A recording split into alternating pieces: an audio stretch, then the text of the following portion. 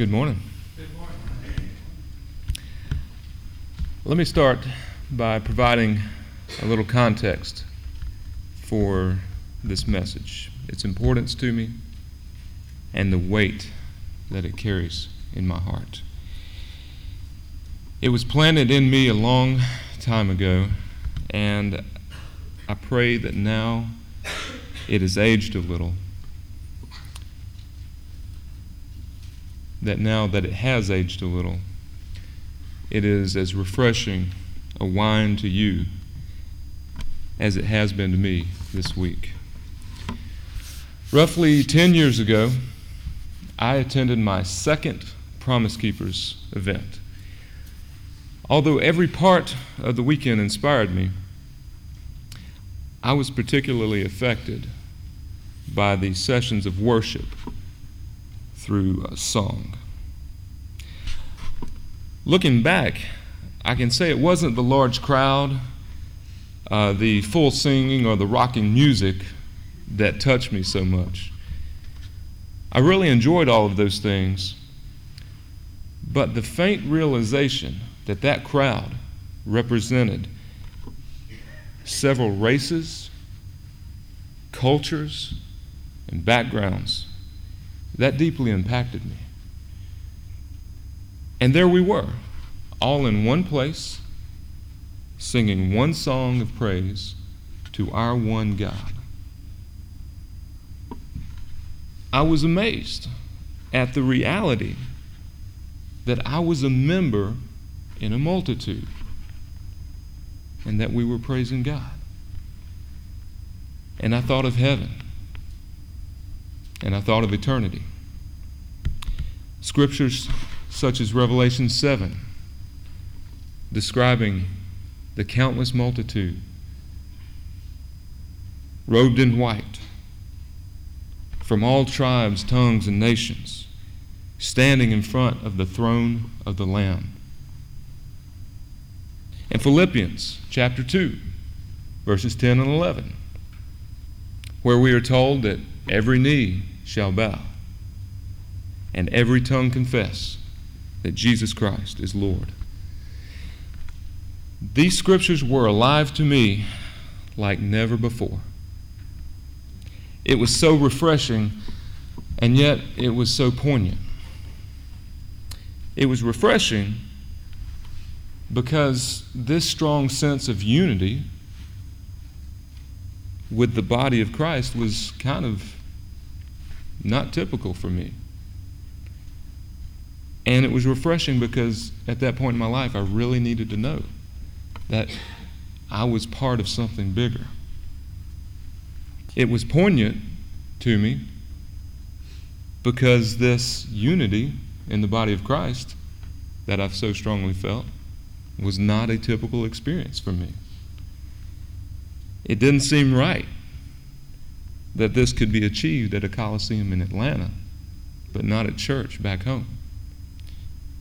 Not any church I had attended to that point yet. Remember, that was 10 years ago, before I came here, so no worries. In the following days, I continued to wonder about that connection that I felt to Christ and His body while at the conference. And my desire and interest in how it happened and why it happened, it began to grow. And one day the Holy Spirit really drew my attention to John chapter 17, especially the last part, in which Jesus prays for all who will believe in Him through the apostles' message.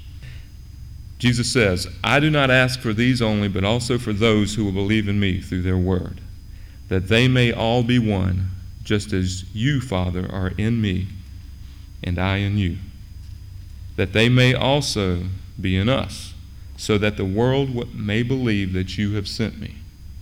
The glory that you have given to me I have given to them, that they may be one even as we are one, I in them and you in me, that they may become perfectly one, so that the world may know that you sent me and loved them even as you have loved me." This is strangely familiar and strangely similar to another verse that maybe you've heard once or twice. For God so loved the world that he sent his only Son. Remember now, I wanted to know more about this close connection, the oneness that I experienced with fellow worshipers, and the connection to all believers who had ever lived and who have ever served Christ, because I wanted more of it. But did you catch the last parts of verses 21 and 23 of this John chapter 17? They unexpectedly stood out to me. Long story short, I realized the calling on my life. I knew that this oneness in Christ, if I could somehow promote it, that I would be doing my part in sharing the good news of the gospel of Jesus Christ with the world. Well, the natural questions to me were, well, what is oneness? What does it look like? How can we achieve it? Again, the Holy Spirit focused my attention, this time in 1 Corinthians chapter 12, which had always been a very important and intriguing passage to me anyway, but now I found a sense of mission and purpose in it. The 12th verse provides a nice overview of the entire chapter. It reads, "The body is a unit, though it is made up of many parts. And though all its parts are many, they form one body. So it is with Christ." I encourage you to visit this chapter again soon and really think about the connection of the body and its interrelationships, but only after thinking about something else with me first. I've got to be honest, when given the opportunity to share this message, I really wanted to dig right into many of my thoughts about the function and dysfunction of the body. I wanted to draw parallels between our own physical bodies and what Paul was teaching us about you and me as members of the body of Christ, especially in regards to the way our physical members, like our arms, our legs, lungs, and so forth, how they just simply respond to the direction from our brains without arguing back. Or don't they? Some of our backs today are saying, nope, not today. Some of our lungs are saying, you only get 20% from me today, bud. But I'm getting way ahead of myself here. In fact, digging in and preparing for this only overwhelmed me. And in speaking with Brad about it, he acknowledged it's kind of like drinking from a fire hydrant, ain't it? Absolutely. So the question arises, where to start? In the body of Christ, there are two basic kind of relationships.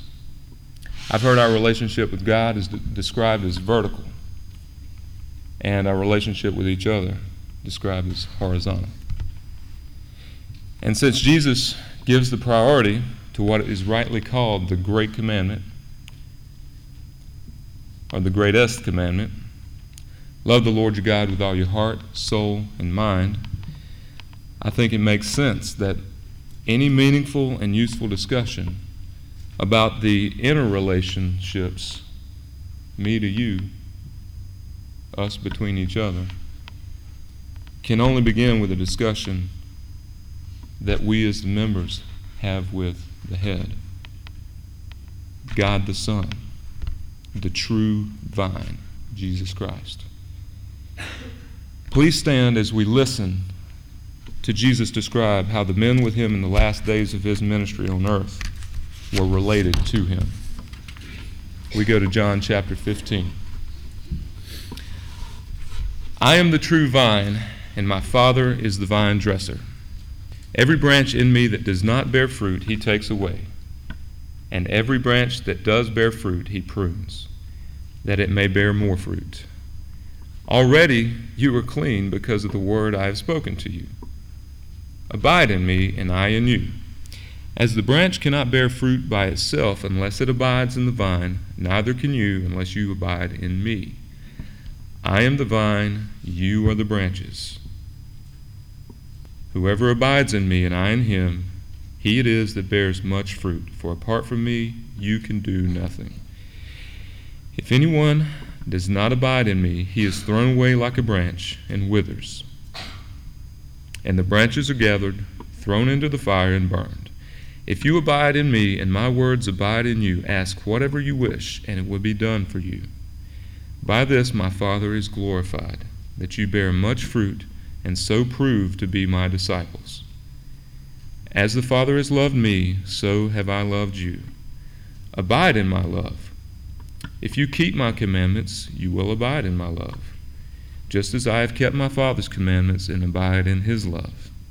These things I have spoken to you, that my joy may be in you, and that your joy may be full. This is my commandment, that you love one another as I have loved you. Greater love has no one than this, that someone lay down his life for his friends. You are my friends if you do what I command you. No longer do I call you servants, for the servant does not know what his master is doing, but I have called you friends. For all that I have heard from my Father I have made known to you. You did not choose me, but I chose you and appointed you that you should go and bear fruit, and that your fruit should abide, so that whatever you ask the Father in my name, he may give it to you. These things I command you, so that you will love one another. If the world hates you, know that it has hated me before it hated you. If you were of the world would love you as its own. But because you are not of the world, but I chose you out of the world, therefore the world hates you. Remember the word that I said to you, a servant is not greater than his master. If they persecuted me, they will also persecute you. If they kept my word, they will also keep yours. But all these things they will do to you on account of my name, because they do not know him who sent me. If I had not come and spoken to them, they would not have been guilty of sin, but now they have no excuse for their sin. Whoever hates me hates my Father also. If I had not done among them the works that no one else did, they would not be guilty of sin. But now they have seen and hated both me and my Father. But the word that is written in their law must be fulfilled. They hated me without a cause. But when the Helper comes, whom I will send to you from the Father, the Spirit of truth, who proceeds from the Father, he will bear witness about me, and you will also bear witness, because you have been with me from the beginning. Let's pray. Father, we ask that you will send to us this morning the Counselor, the Spirit of truth, and bear witness to us about yourself. It's in Christ's name we pray. Amen. I love this passage, John 15. As many times as I have read it or heard it, though, I never took the time to make sense of one particular verse that always seemed to me an abrupt and out-of-place thought. Verse 3. In the midst of this vine and branches imagery, hops out there and says something about being clean because of Jesus' words. I mean, by itself, it always made sense enough to me. But in the context of the passage, it left me a little puzzled. Yeah, sure, I'm made pure by your words, Jesus.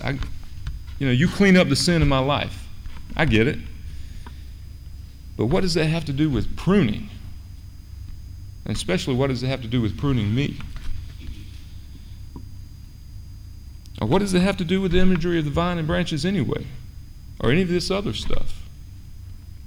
Well, knowing that the top three rules of Bible interpretation are context, context, and context, I began to search all the information I had available with the premise that there must, in fact, be a connecting and relevant thought to the overall passage here in verse 3. I started with BibleGateway.com. I've used it before. It's a real useful tool. It allows you to switch from translation to translation real quick. It has foreign language versions, and it provides a good deal of Bible study tools, all at a click. So as I was switching from the NIV to the ESV, my eye caught a footnote on verse 2, not verse 3, but verse 2. It said, "The Greek for prunes also means cleans." Well, cut off my legs and call me Shorty. Ask Brad about that one. There it was, the connection that made this thought flow. So I read, "Every branch in me that does not bear fruit, he takes away, and every branch that does bear fruit, he cleans, that it may bear more fruit. Already you are clean because of the word I have spoken to you." Okay. But then I read it this way. Let me try the other side of the equation. "Every branch in me that does not bear fruit, he takes away, and every branch that does bear fruit, he prunes, that it may bear more fruit. Already you are pruned because of the word I have spoken to you."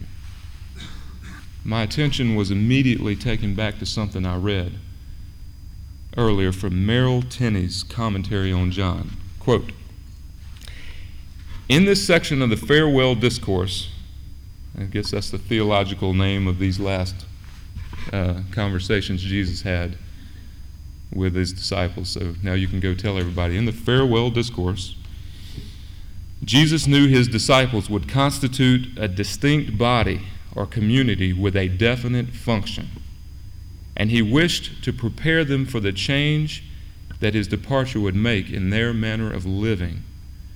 Viewed from the standpoint of the writer and his time, that's John, this section previews the church and its development in the post-resurrection period, though the word church does not appear here. End quote. In other words, this passage, as do all passages, first needs to be understood in the context of when, where, and to whom it was spoken, before we can make any useful application to our own personal lives today. So, here's the facts. John 15 was spoken to the 11 after Jesus had shared the Passover with them. Judas had already gone out from them. He was the branch that was cut off, thrown in the fire, and they were possibly en route from the upper room to the Mount of Olives. I don't know if that's the right direction in Jerusalem or not. See the end of chapter 14, where Jesus says, "Let's go," for proof that they may have been en route from the upper room to the Mount of Olives. The commentators that I've read all agree that it is very possible that the great golden vine of the temple was in view during Jesus' discourse, and that Jesus very well may have been using it as a means of teaching truths about himself. One commentator stated that perhaps the moon was shining on it, and provided the vine was glinting in the moonlight. So it's like, I've never heard of this great golden vine, so let me look it up. Well, I found a description. The Jewish historian Flavius Josephus in his Antiquities of the Jews, book 15, chapter 11, described this golden vine as follows. The doors of Herod's temple were adorned with embroidered veils, with their flowers of purple and pillars interwoven. And over these, but under the crownwork, was spread out a golden vine, with its branches hanging down from the great height, the largeness and fine workmanship of which was a surprising sight to the spectators, to see what vast materials there were, and with what great skill the workmanship was done.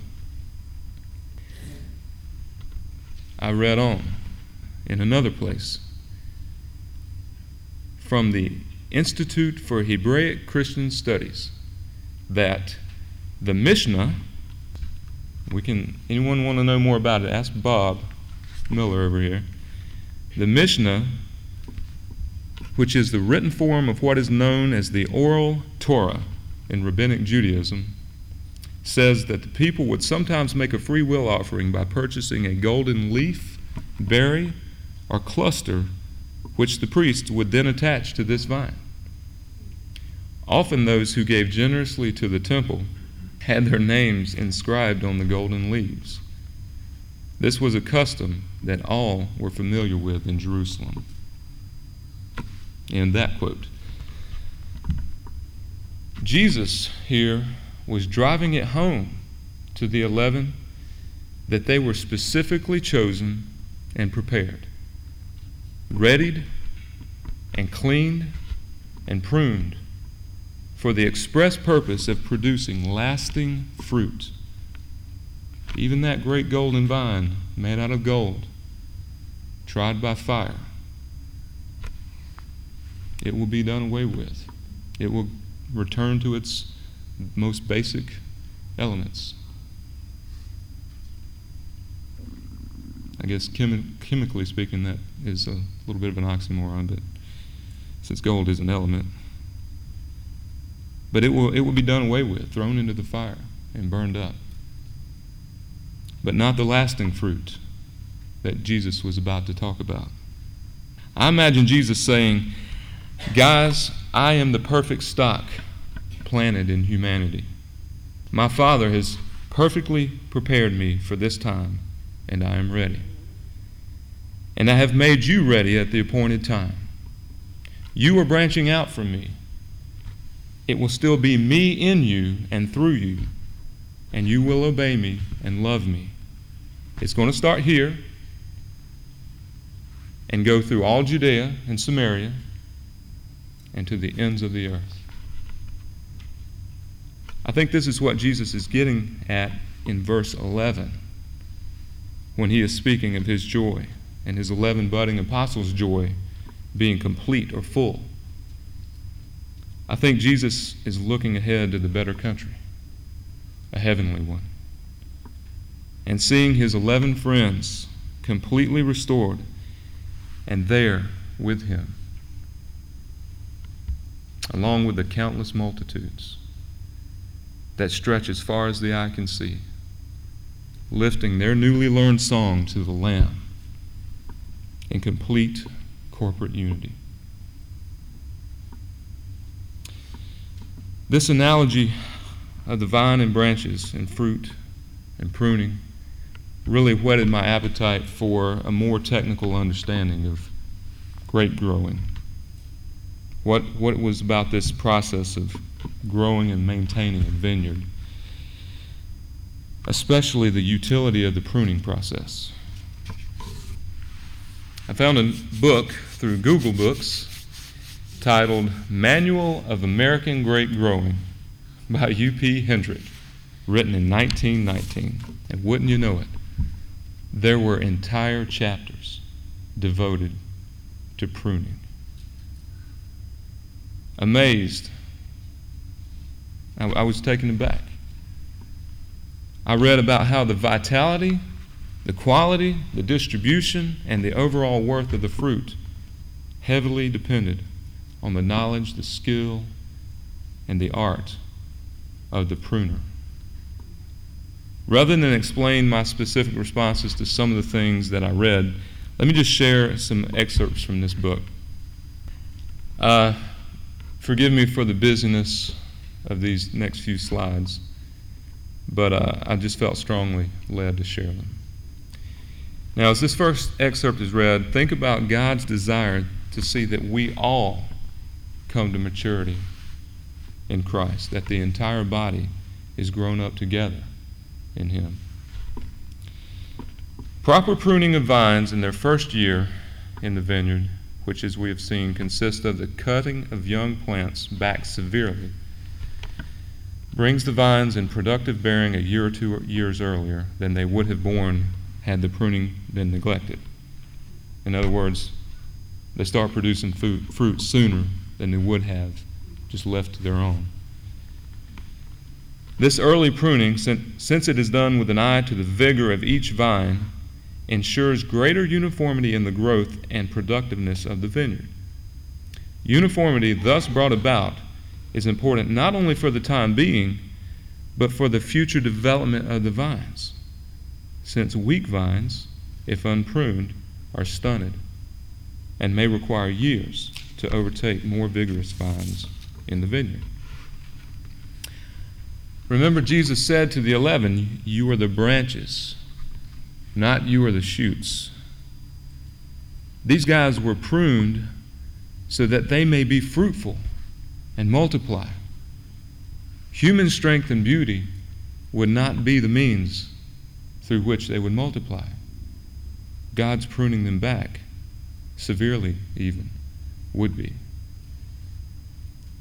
Growers of all fruits, next excerpt, growers of all fruits soon learn that excessive vegetative vigor is not usually accompanied by fruitfulness.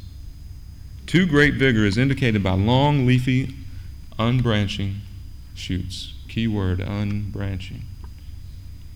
Some fruit growers go so far as to say that fruitfulness is inversely proportionate to vegetative vigor. There are several methods of diminishing the vigor of the vine, as withholding water and fertilizers, stopping tillage, the method of training, and by pruning. Pruning is used to decrease the vigor of the vine. And 3 more short excerpts, simply because I like them. The grape is so wonderfully responsive to good care, however, that no true lover of fruit will profane it with neglect, but will seek rather to give it a favorable situation, its choice of soils, and such generous care as will ensure strong, vigorous, productive vineyards and choicely good fruit. When all goes well, however, the amazing energy of nature is nowhere better seen among plants than in the growth of the grape, so that much of the care is in the use of the knife. In fact, as we shall see, the grape almost lives by the knife the first 2 years out. Many varieties, if vigorous, will set some fruit in this second summer, but the crop should not be allowed to mature. The sooner removed, the better, as fruiting at this stage of growth seriously weakens the young vines. So where does this leave us this morning? I wish I could just download my thoughts to you over like 100 gigabyte per second network or something. We'd sure be out of here a lot sooner. I will attempt, however, to highlight some points of application that I believe are here for us. First, let's review the first several chapters of John 15 again. Jesus says, "I am the true vine, and my Father is the vine dresser." And listen to these in context of what we've just learned about the great golden vine and about the art of pruning in a vineyard. Verse 2, "Every branch in me that does not bear fruit he takes away, and every branch that does bear fruit he prunes, that it may bear more fruit. Already you are clean because of the word I have spoken to you. Abide in me, and I in you. As the branch cannot bear fruit by itself unless it abides in the vine, neither can you unless you abide in me. I am the vine, you are the branches. Whoever abides in me and I in him, he it is that bears much fruit. For apart from me you can do nothing. If anyone does not abide in me, he is thrown away like a branch and withers. And the branches are gathered, thrown into the fire, and burned. If you abide in me, and my words abide in you, ask whatever you wish, and it will be done for you. If Jesus is the vine and the 11 are the branches, you are the fruit. I am the fruit. We are the fruit together. Jesus was clearly speaking to the 11 about how they would branch off from him, be fruitful, and propagate his body, the church. Fruitfulness was coming for sure because they had been pruned by the master gardener and were growing in the true vine. Propagation was coming for sure as they abided in him, not thinking that Jesus' words in them were now somehow actually their own words, and becoming proud and trying to establish their own vine. Next, I think we can define the term fruit a little more, with a little more wisdom now in the context of this passage. I think fruit here equals disciple. This is not merely about how much, or I should say this passage is not merely about how much you are or aren't reading the Word, praying, attending Sunday school or church.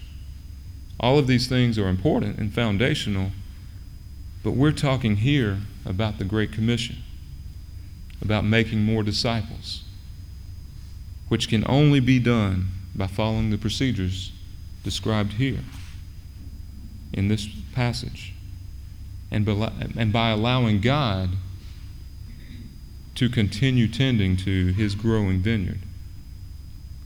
And this will continue to include the pruning process in our lives.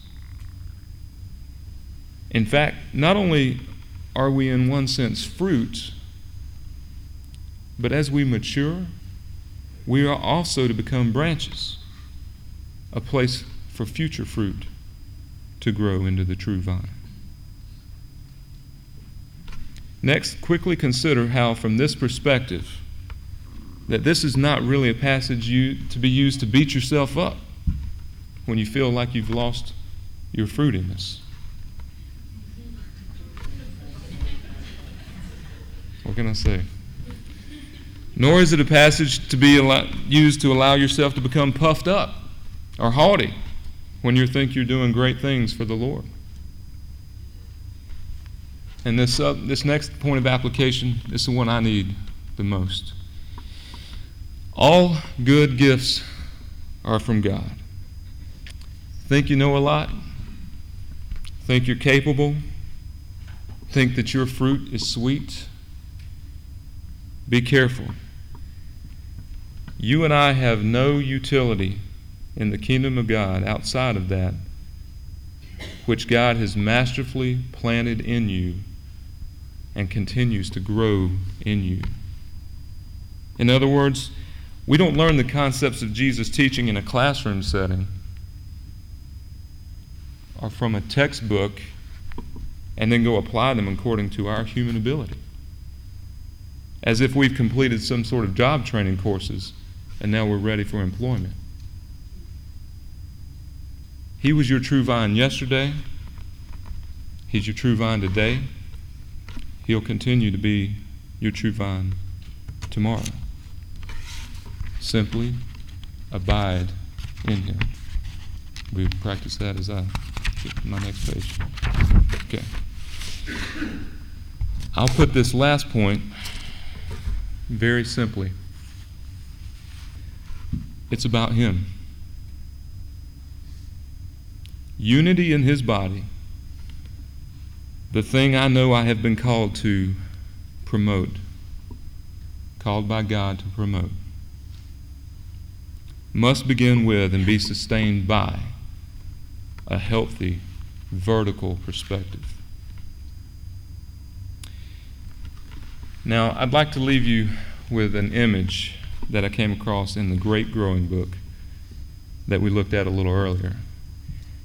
I usually don't place a lot of meaning in random objects that just happen to have certain features or shapes that could be construed as religious symbols that should initiate a spiritual response. But I just couldn't leave this picture alone. So at the expense of coming across like that lady who found the Jesus face on the tortilla, I trudge forward and leave you with this picture. Now, I asked in the first service, did this speak for itself? And I got a response like, not really. So I'll explain to you what I saw. I saw a cross at the top with fruit at its foot. And after having spent a week of struggling, learning, revising, and finally getting a point driven home to me, I couldn't leave this picture out. It just spoke multitudes to me. I cannot wait to experience that true and unhindered corporate unity as this world is just shed away with you and with all who have ever believed in Christ, praising God at the throne of the Lamb. I look forward to that. And one final comment. Don't miss the point. God is the vine dresser. Jesus is the vine. God the Son. God the Counselor, the Holy Spirit, He is the one who witnesses to us and through us the truth of the gospel and ensures that there will be lasting fruit. That great multitude around the throne, praising the Lamb forever and ever. Amen.